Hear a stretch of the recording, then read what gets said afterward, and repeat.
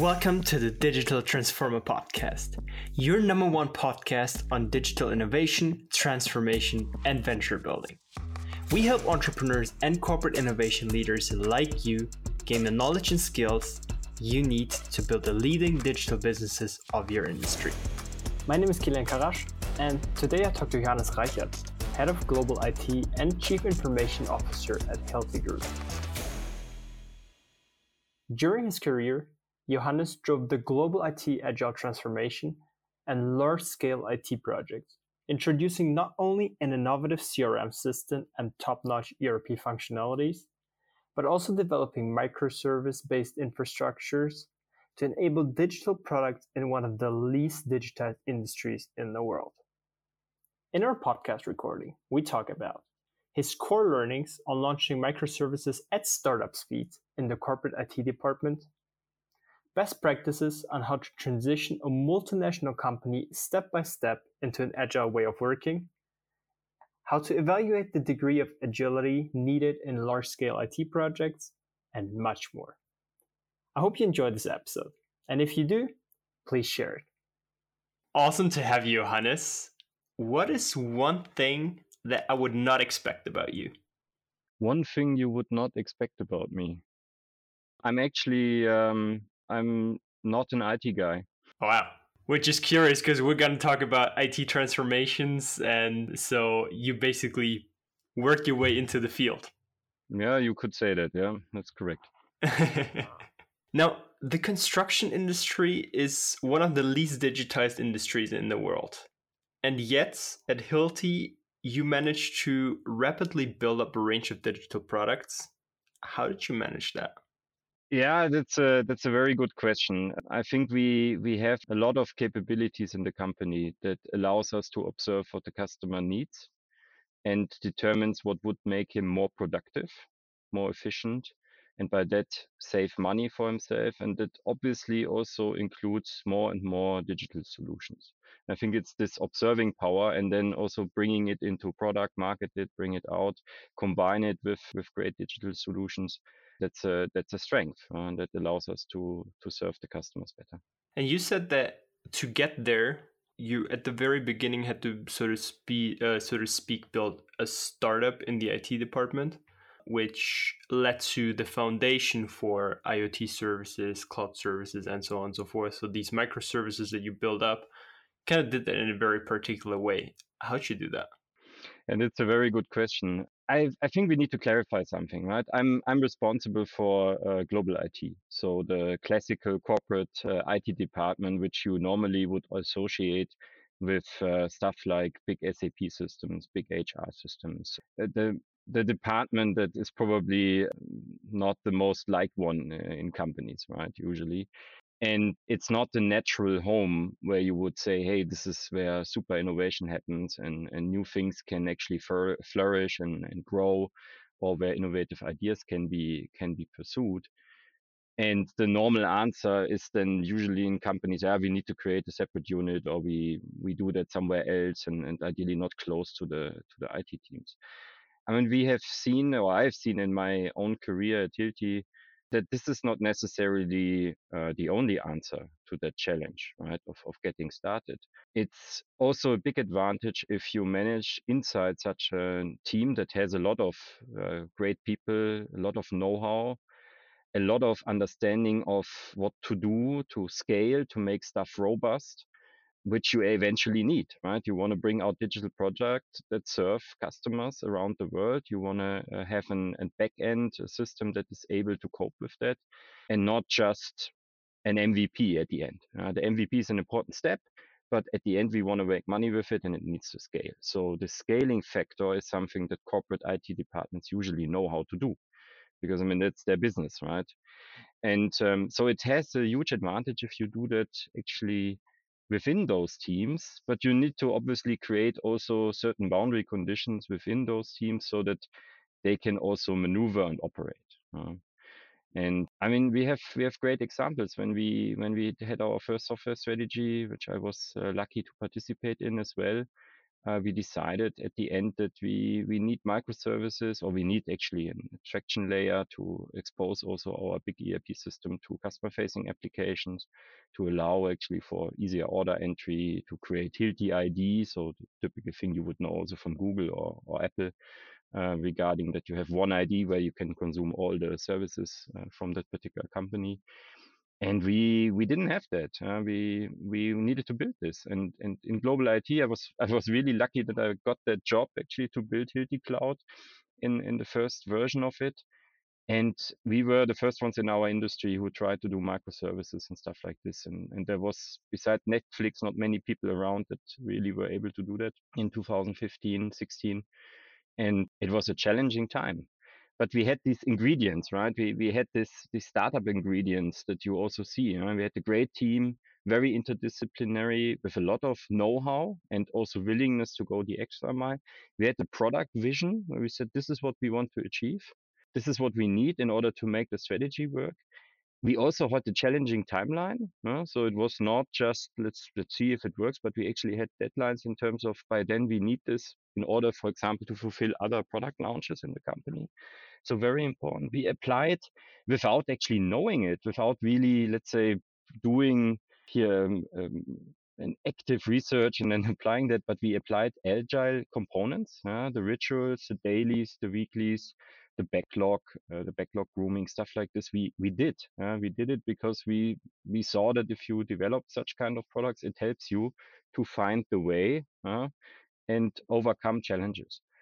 And we had from the day one also, because we had this interdisciplinary team and also the freedom, I have to say, also really the freedom in the team, supported actually by the leadership team back then, we could try things out that were not so known in corporate IT at that point in time. For example, continuous development and delivery capabilities, which in the classical SAP environment you don't have. But in software development, it's something that is the only way to go these days. So I think it is really you don't necessarily need a separate unit, but you need to create that space inside your teams, and you need to make sure that they get the backing and support. And the big advantage of putting us, I talk now about the team, into global IT and having that inside global IT. We also had the backup and the support from the other teams to actually build then services, interface with the core SAP systems, make things work, understand the data models, making sure that the stuff is really scalable at the end. And I think that it's a big achievement. Were you just lucky that all the components you just mentioned were somewhat in place, or was there something that you had to, let's say, tweak so that it matched the new, let's say, pre-agile or agile mindset? I mean, let's take that in two parts, right? So technology, there was nothing. So we had to build it all. We had to identify the right ways. We had also to find the right partners to do that with. Also not so easy at that point in time. So I think that's the first piece, right? So having actually a relatively green field, but with a lot of things surrounding it, where we said we need to interface with. But this particular spot was white. We didn't have anything. We didn't have microservices. We didn't have an Hilti ID central system that didn't exist for customer facing IDs, and with all the processes around it, changing ID and so on. On the mindset piece, I think that the mindset, the agile mindset, if you go back to the core of agile and you read the manifesto, you will realize that probably for decades a great IT projects that were very successful already applied a lot of that mindset, or companies also applied a lot of those mindsets. Perhaps not under that label, but actually in the spirit. And so I don't think that we had to reinvent too much of that. We just used it actually, what was there already in our teams, which were also successful at that point in time. We already had a global ERP system. We had many good things that were working very nicely, applying actually in projects already this kind of mindset. So we just used it. We brought it to light basically in the people and brought it together in this particular new field. Now, let me understand a bit the background of that. So, you just went ahead and said, from one day to the other, we need this kind of system, we sit together, we analyze the resources? Or was it more like a, let's say, also iterative process where you said, we might need this, we might need this, and then over time, you just step by step build it?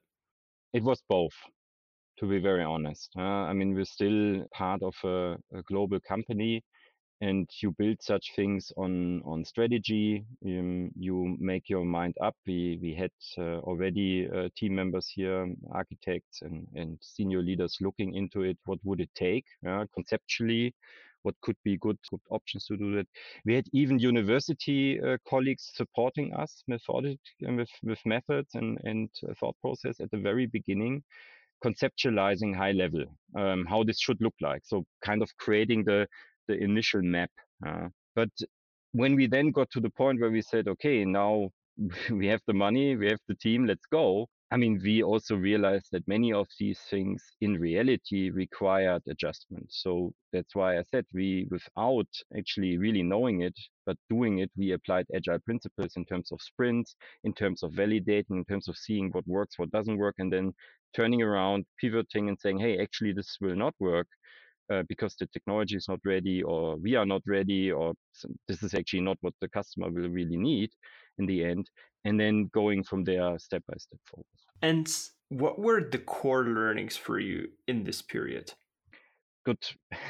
For me personally, I think that this can work. So this form of working with product owners, or back then we didn't call them product owners, but people that actually own the life cycle of such a service, such a component in the landscape, with continuous delivery, that this whole setup can actually work and is sustainable and is also fun. I mean, the people were very positive about it. The team spirit was good, and we made quick progress with, I think, to the surprise of many, actually also long lasting impact. I mean, we started it, as I said, 2015. We are now in 2022, and the Hilti cloud is still there. It's still running. Obviously, it doesn't look the same as it looked back then, and it also continuously requires actually rework.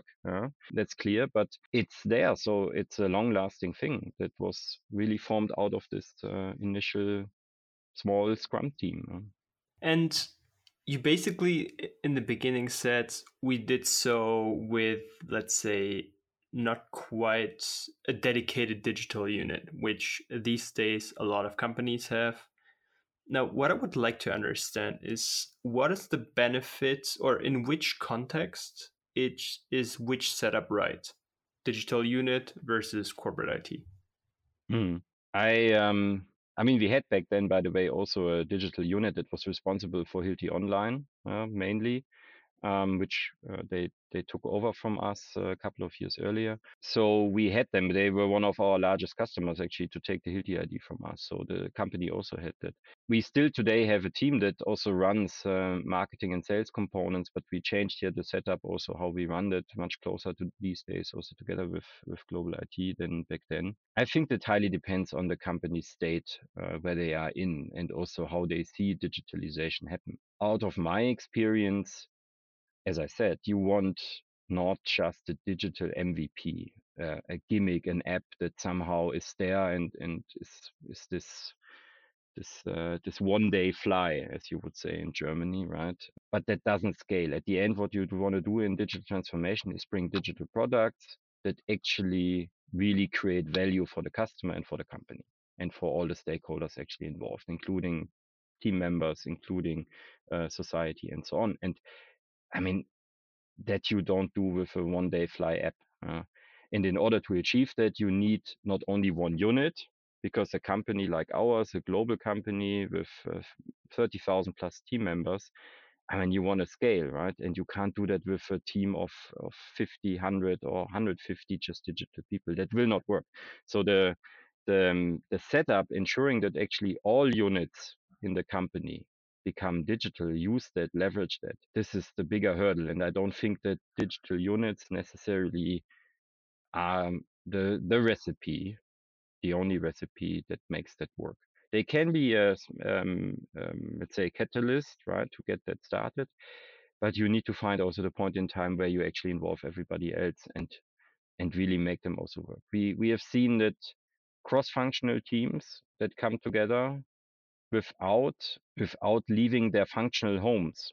Right, so an IT guy is still in the IT team, also for personal development, for growth, for learning experiences, comes together in a cross-functional team that takes care of a particular product with a business colleague. These setups are actually more powerful because they bring end-to-end ownership.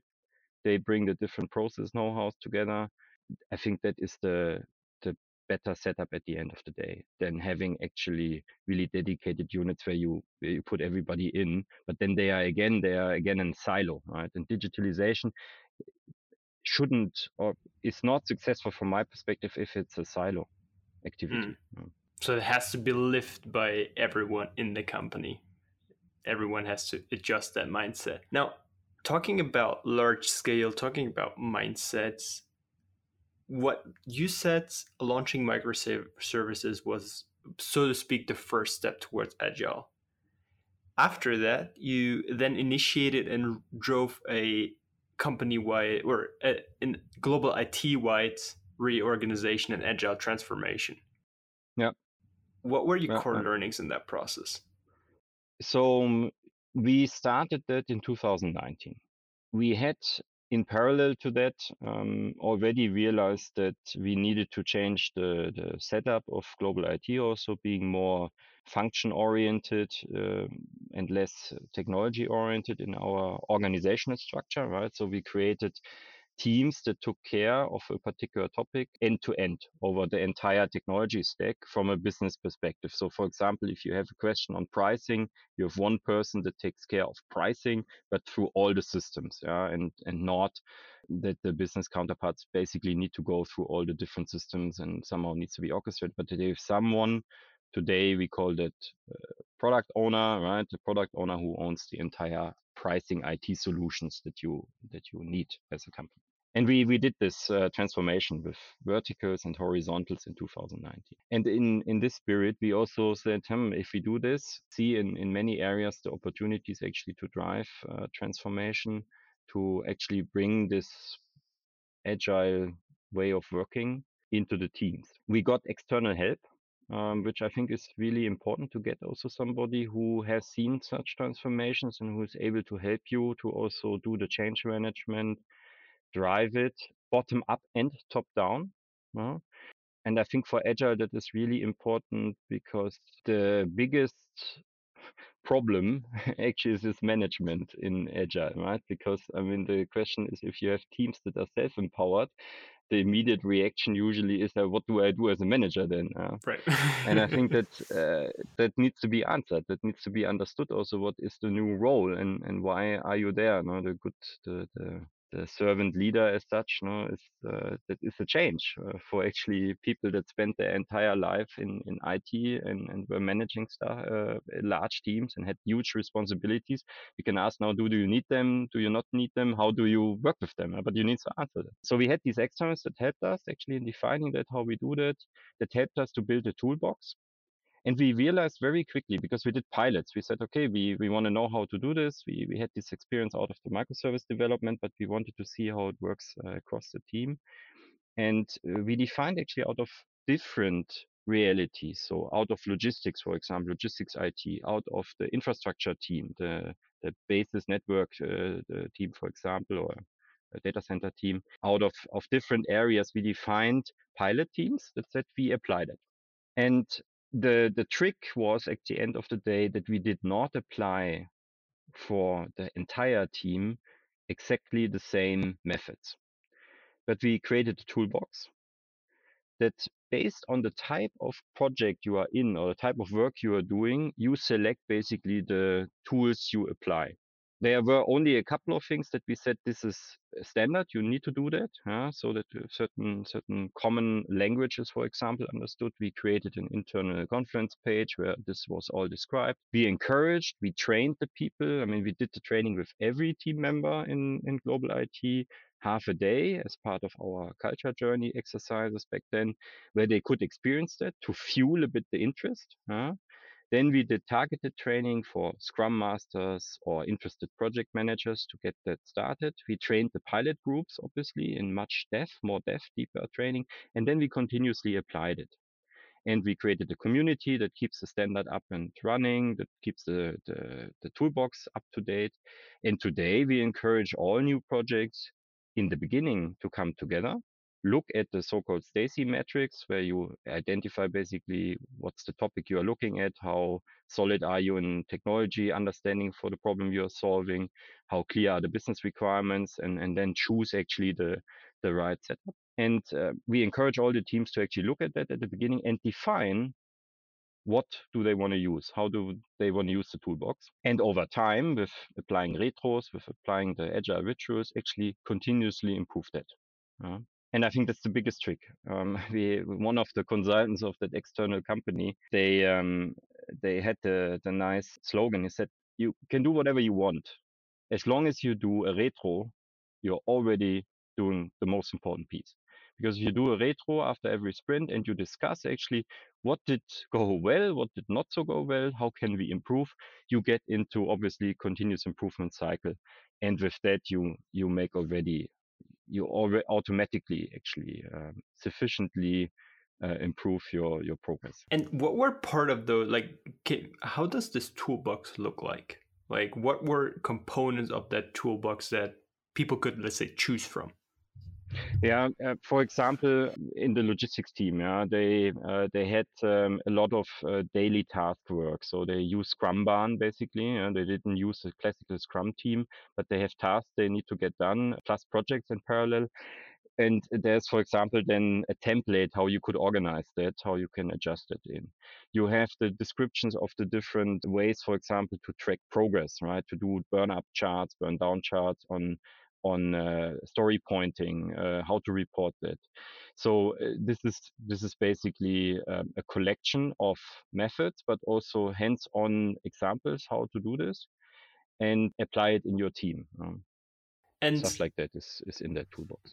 you said that in the beginning, it's a big challenge that suddenly, especially managers, they sit there and say, why should I write now? Like, what's my role? What was the process, and how did you convince these people, together with the external consultant, to, let's say, change their perspective and embrace agile?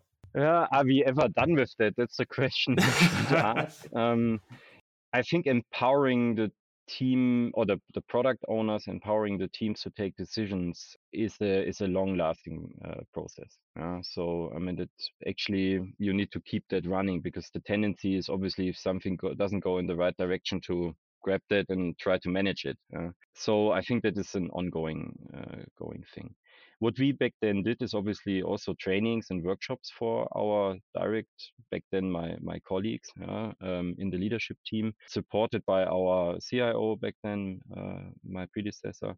So we did that. And I think we had a lucky coincidence that actually in certain teams, the counterparts on the business side were also going in that direction. So the pull was not only from, let's say, the own team members that saw, hey, this is a way of working we actually prefer. This is not too bad at all. This is actually good. But we also had the business colleagues that actually participated in this. And you can see today that obviously depending on the nature of work you do, right, there are some things where agile, I mean, if you exactly know the date, exactly know the technology, you exactly know what needs to be done because it's a legal change, a text change or whatsoever.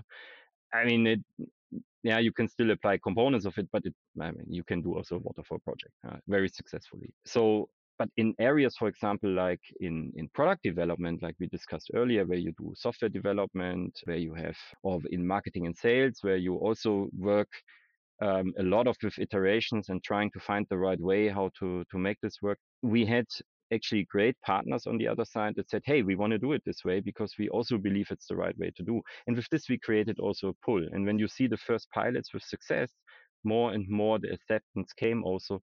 This is actually not too bad. I see that my team is performing. I see that that the results are good. I see that I actually get stuff done. So the buying came then over time. But I think it's also a continuous thing to really make this mindset continue to grow. Right, absolutely. I think it's important to have these, let's say, early wins that then, let's say, show people, yes, things are moving in the right direction. It actually makes sense. There's a benefit for me as well and for the team. And that over time, let's say, solidifies the understanding that the new methodology is the right one to go. Now, Yeah. the one thing is to implement an agile methodology.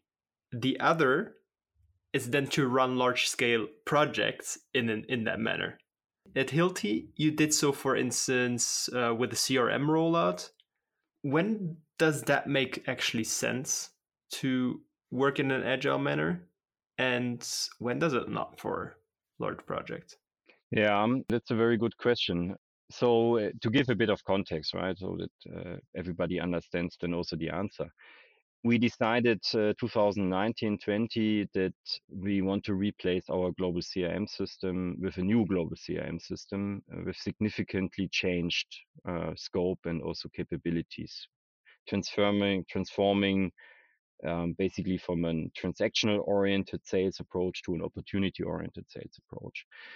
And the technology stack we were on, I mean, it was end of life, and we needed to bring the selling heart of the company for more than 17,000 people actually to the new world. And we also, together with the vendor and together with the business teams, as I said, we were lucky in that point in time that we believed that at the end of the day, in order to do this, this should not be, let's take a requirement, write it up, throw it over the fence, get it developed, throw it back, and then hope it works. But we knew from the beginning that if you want to get that done properly, we need to involve actually. We need to iterate. We need to bring out the stuff early, and take away also the fear, which very often actually is the fear of colleagues on the business side with IT teams, that if you don't exactly specify what you want in all eternity, you don't get it. Right. So better do it now and specify it, right? And make a huge complex thing out of it, because you might never see them again, because then they are busy with the next project. They are gone, right? They stop you. They cut the money and then they are out. And with this thing that we said, hey, we do product owners, we have Scrum teams. We had actually in that large scale, we call it evolution program project, we had up to 10 Scrum teams in parallel running with 10 product owners. Actually not 10, but also a huge number of product owners. And they developed this actually from the ground up together with the partner. I mean, it was really important that actually we looked at the product owners. They were mixed IT business, depending on necessary know-how and capabilities. There were people from the market organizations in. And with this setup, we said, and this will continue. And that's today, by the way, also our line organization. So we transformed this program project setup into the line organization, following the same principles. And we, from beginning to all the market organizations, said, look, this is the initial set you get. And then we deliver you as we go, learn from your usage, from the feedback. We continuously deliver new capabilities. Mm-hmm. Everybody said, yeah. Clear, you will be gone afterwards, right? No, we will be there. We will continue to deliver. Yeah, but it will take for ages. No, we do 2-week sprint cycles, and every 2 sprints we deploy. Yeah, you will do that, sure. Yeah. No way in hell. Nobody believed it at the beginning. And then we went live in the first country with that setup, and the guys used it and gave feedback. And after 2 sprints, they had the new functionality, because the teams were there, they were running, they were delivering. They continued to basically take that, groom it, backlog, put it in the sprint, deliver it. That was created enormous positive feedback. And also a huge appreciation, obviously, for the team members. They were used actually that it's rather cumbersome relationship between market reach and global IT, and that completely changed. Because we were actually together in it, together in the boat, driving it, developing stuff, also taking stuff out again that didn't work. So I think that was that showed that even large projects that go over 2-3 years can work. And also beyond the MVP phase, beyond the first rollouts, really create substantial value for the company in doing that. And we need to state that the previous CRM solution we rolled out took us more or less, yeah, probably my colleagues will not like that, but more or less 10 years. The evolution delivery, so time from basically first idea to first MVP live, we talk a time span of 1-2 with global rollout finished after 3 years. So the setup proven to be the right one to do. It was scalable, it was working. Also with rollout teams afterwards, so very positive on that end. So you did a gradual rollout. You started with one country, then activated, so to speak, the next, and so on and so forth. That was the original plan, yes. Then came COVID, and then we changed the plan. We said we go big bang. Because we had our salespeople sitting at home, couldn't go to the customer for the first time ever in the company history, literally not going out for sales. So we said, hey, we need to speed up. And that's what actually where I'm very proud of the team because we managed all together. Then clubbing together countries and markets and regions into waves and really actually accelerate the whole entire journey into the years 2021. So really massively accelerating that and then going in bigger chunks. Originally, we had it planned nicely, one by one, and then we were really massively scaling because we also saw it's relatively well adopted. People use it. The training concept was good. The change management concept was strong due to the fact that the business teams in the regions were already included very often in the development of the solution. That also helped, obviously. So it's curious what you say, because let's say running this agile project in a hybrid setting is then an additional layer of complexity. So how did you then suddenly do the shift with COVID happening? I think first of all, we were working as a team that had the opportunity to be together before COVID hit on many occasions, meeting face to face in a dedicated space, in a dedicated project office, basically, really forming the team, working as a hybrid, as a true program team that was organized in Scrum teams, but a true program team with a lot of bonding activities also. And then COVID hit, and we always had, this is a global team, right? So we always had team members that were already remote, and almost any daily also had already, previous to COVID, digital elements. Wasn't always easy. This actually, with COVID, everybody was at home. So everybody had to use the screen. And we didn't lose momentum, not a bit. We continued. We got more productive. The team meetings were efficient. Yes, we had a bit in the beginning, a bit of dip because of many people are not as fortunate as we might be in Central Europe with having, or even in Central Europe, not everybody's fortunate to have an own workspace at home that isn't shared with anybody else and can close the door. But overall, this worked remarkably well. Really, I have to say, fantastic performance by the team on all ends to make this work. And we, in the middle of this, actually decided we changed the approach. So we got the call. I vividly remember that my boss calling me and asking, "Hey, can you go live in a couple of weeks from now?" I said, "Well, let's take a look." And we managed. So even in that situation, we managed. But I strongly believe this only worked because we had already created this bonding, right? This bonding between the team members, seeing face to face, bonding over more than just work. We could build on top of that, and that helped us to get through it, be effective, and we were able to deliver. It was good. Now, summing it up, 2 questions. First one, when does Agile make sense in large-scale IT projects, and when does it definitely not?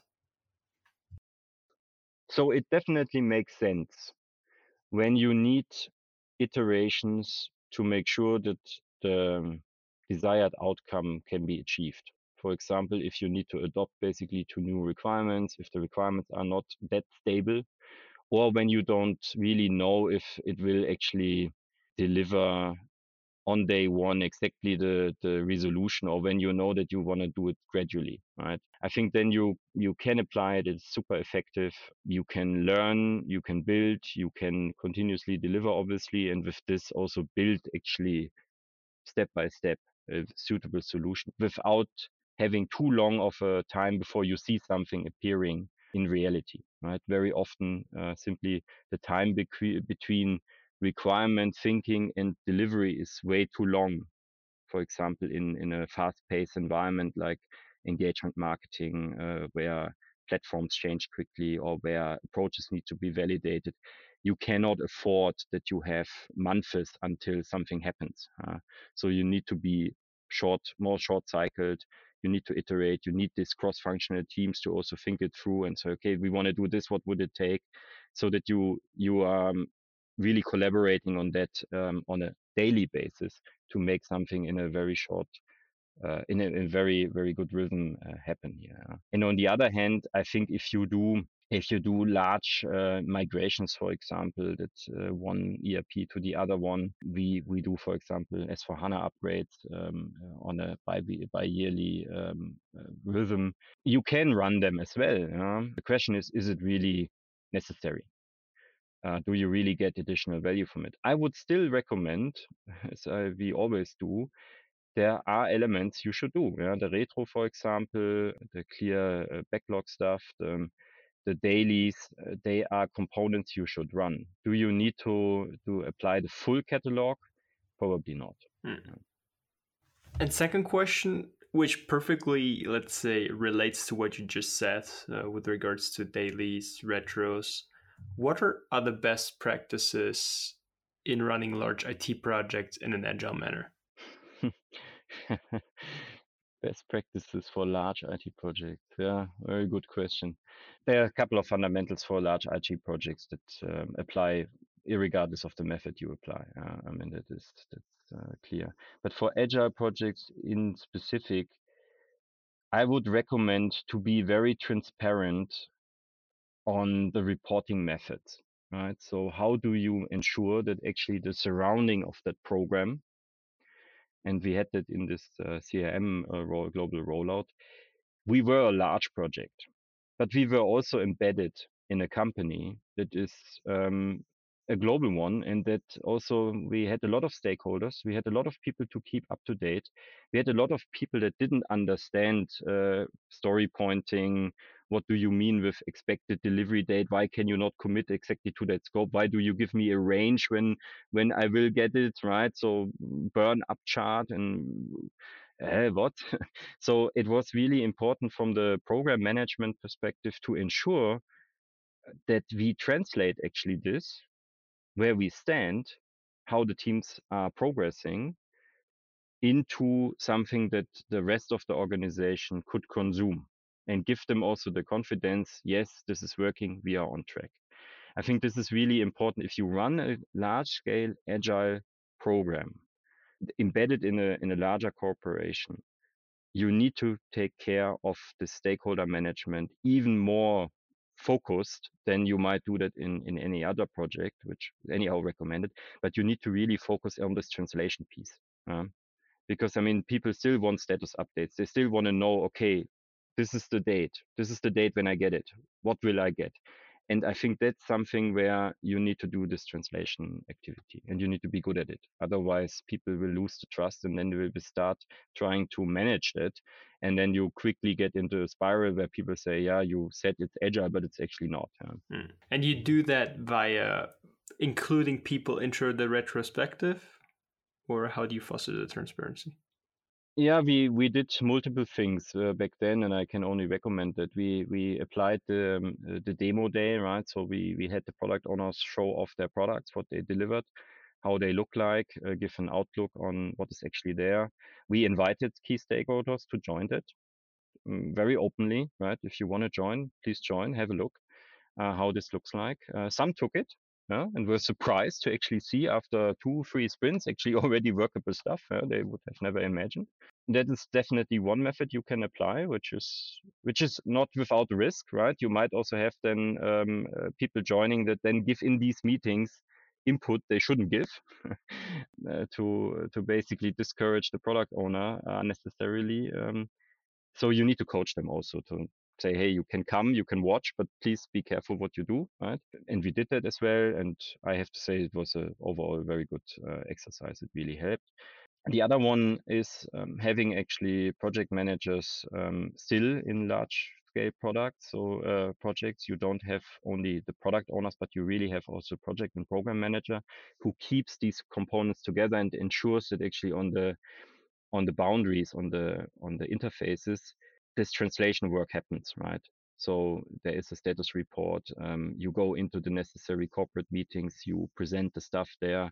You have a proper change story around it. You bring the most important information in a timely manner, in a very transparent way out. And you also, to a big extent, at least my colleague and I think part of our job was also to protect the team actually for too much interference.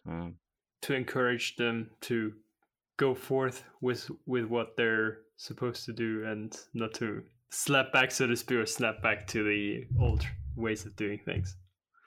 Yeah, and also making sure that actually it's understood, right? If you run a sprint, in the middle of the sprint, you don't change what you work on. I mean that's basic stuff. So I mean there's you have a chance next time to reprioritize your stories. But please don't, right? If we have that in, normally you shouldn't touch that, but you should let the team work productively on the things that they do, and they estimated them, they believe that they can do them. I think that was one thing where we also needed to protect the teams, obviously, from much interference, and sometimes also ensure that the product owners, and I think that was a huge learning for many people in the organization, that this is not an easy job. You need to really understand what you're doing. You have a responsibility towards your team to have actually sprintable stories. And I think that is also something that even up to the highest ranks in the company. And I remember meeting with executive board members in long hours in the evening, where we discussed actually content of stories, right, in order to form really how the company wants to do opportunity-oriented sales approach. And I think that was actually really necessary to create the buy-in, to also create the understanding, and then also give the teams direction, saying this is where we want to go. Awesome. Thank you so much, Johannes. It's been a pleasure having you, and I wish you continued success on your journey, and hope to see you soon. Thank you, Kilian, for the invitation and the opportunity to talk to you.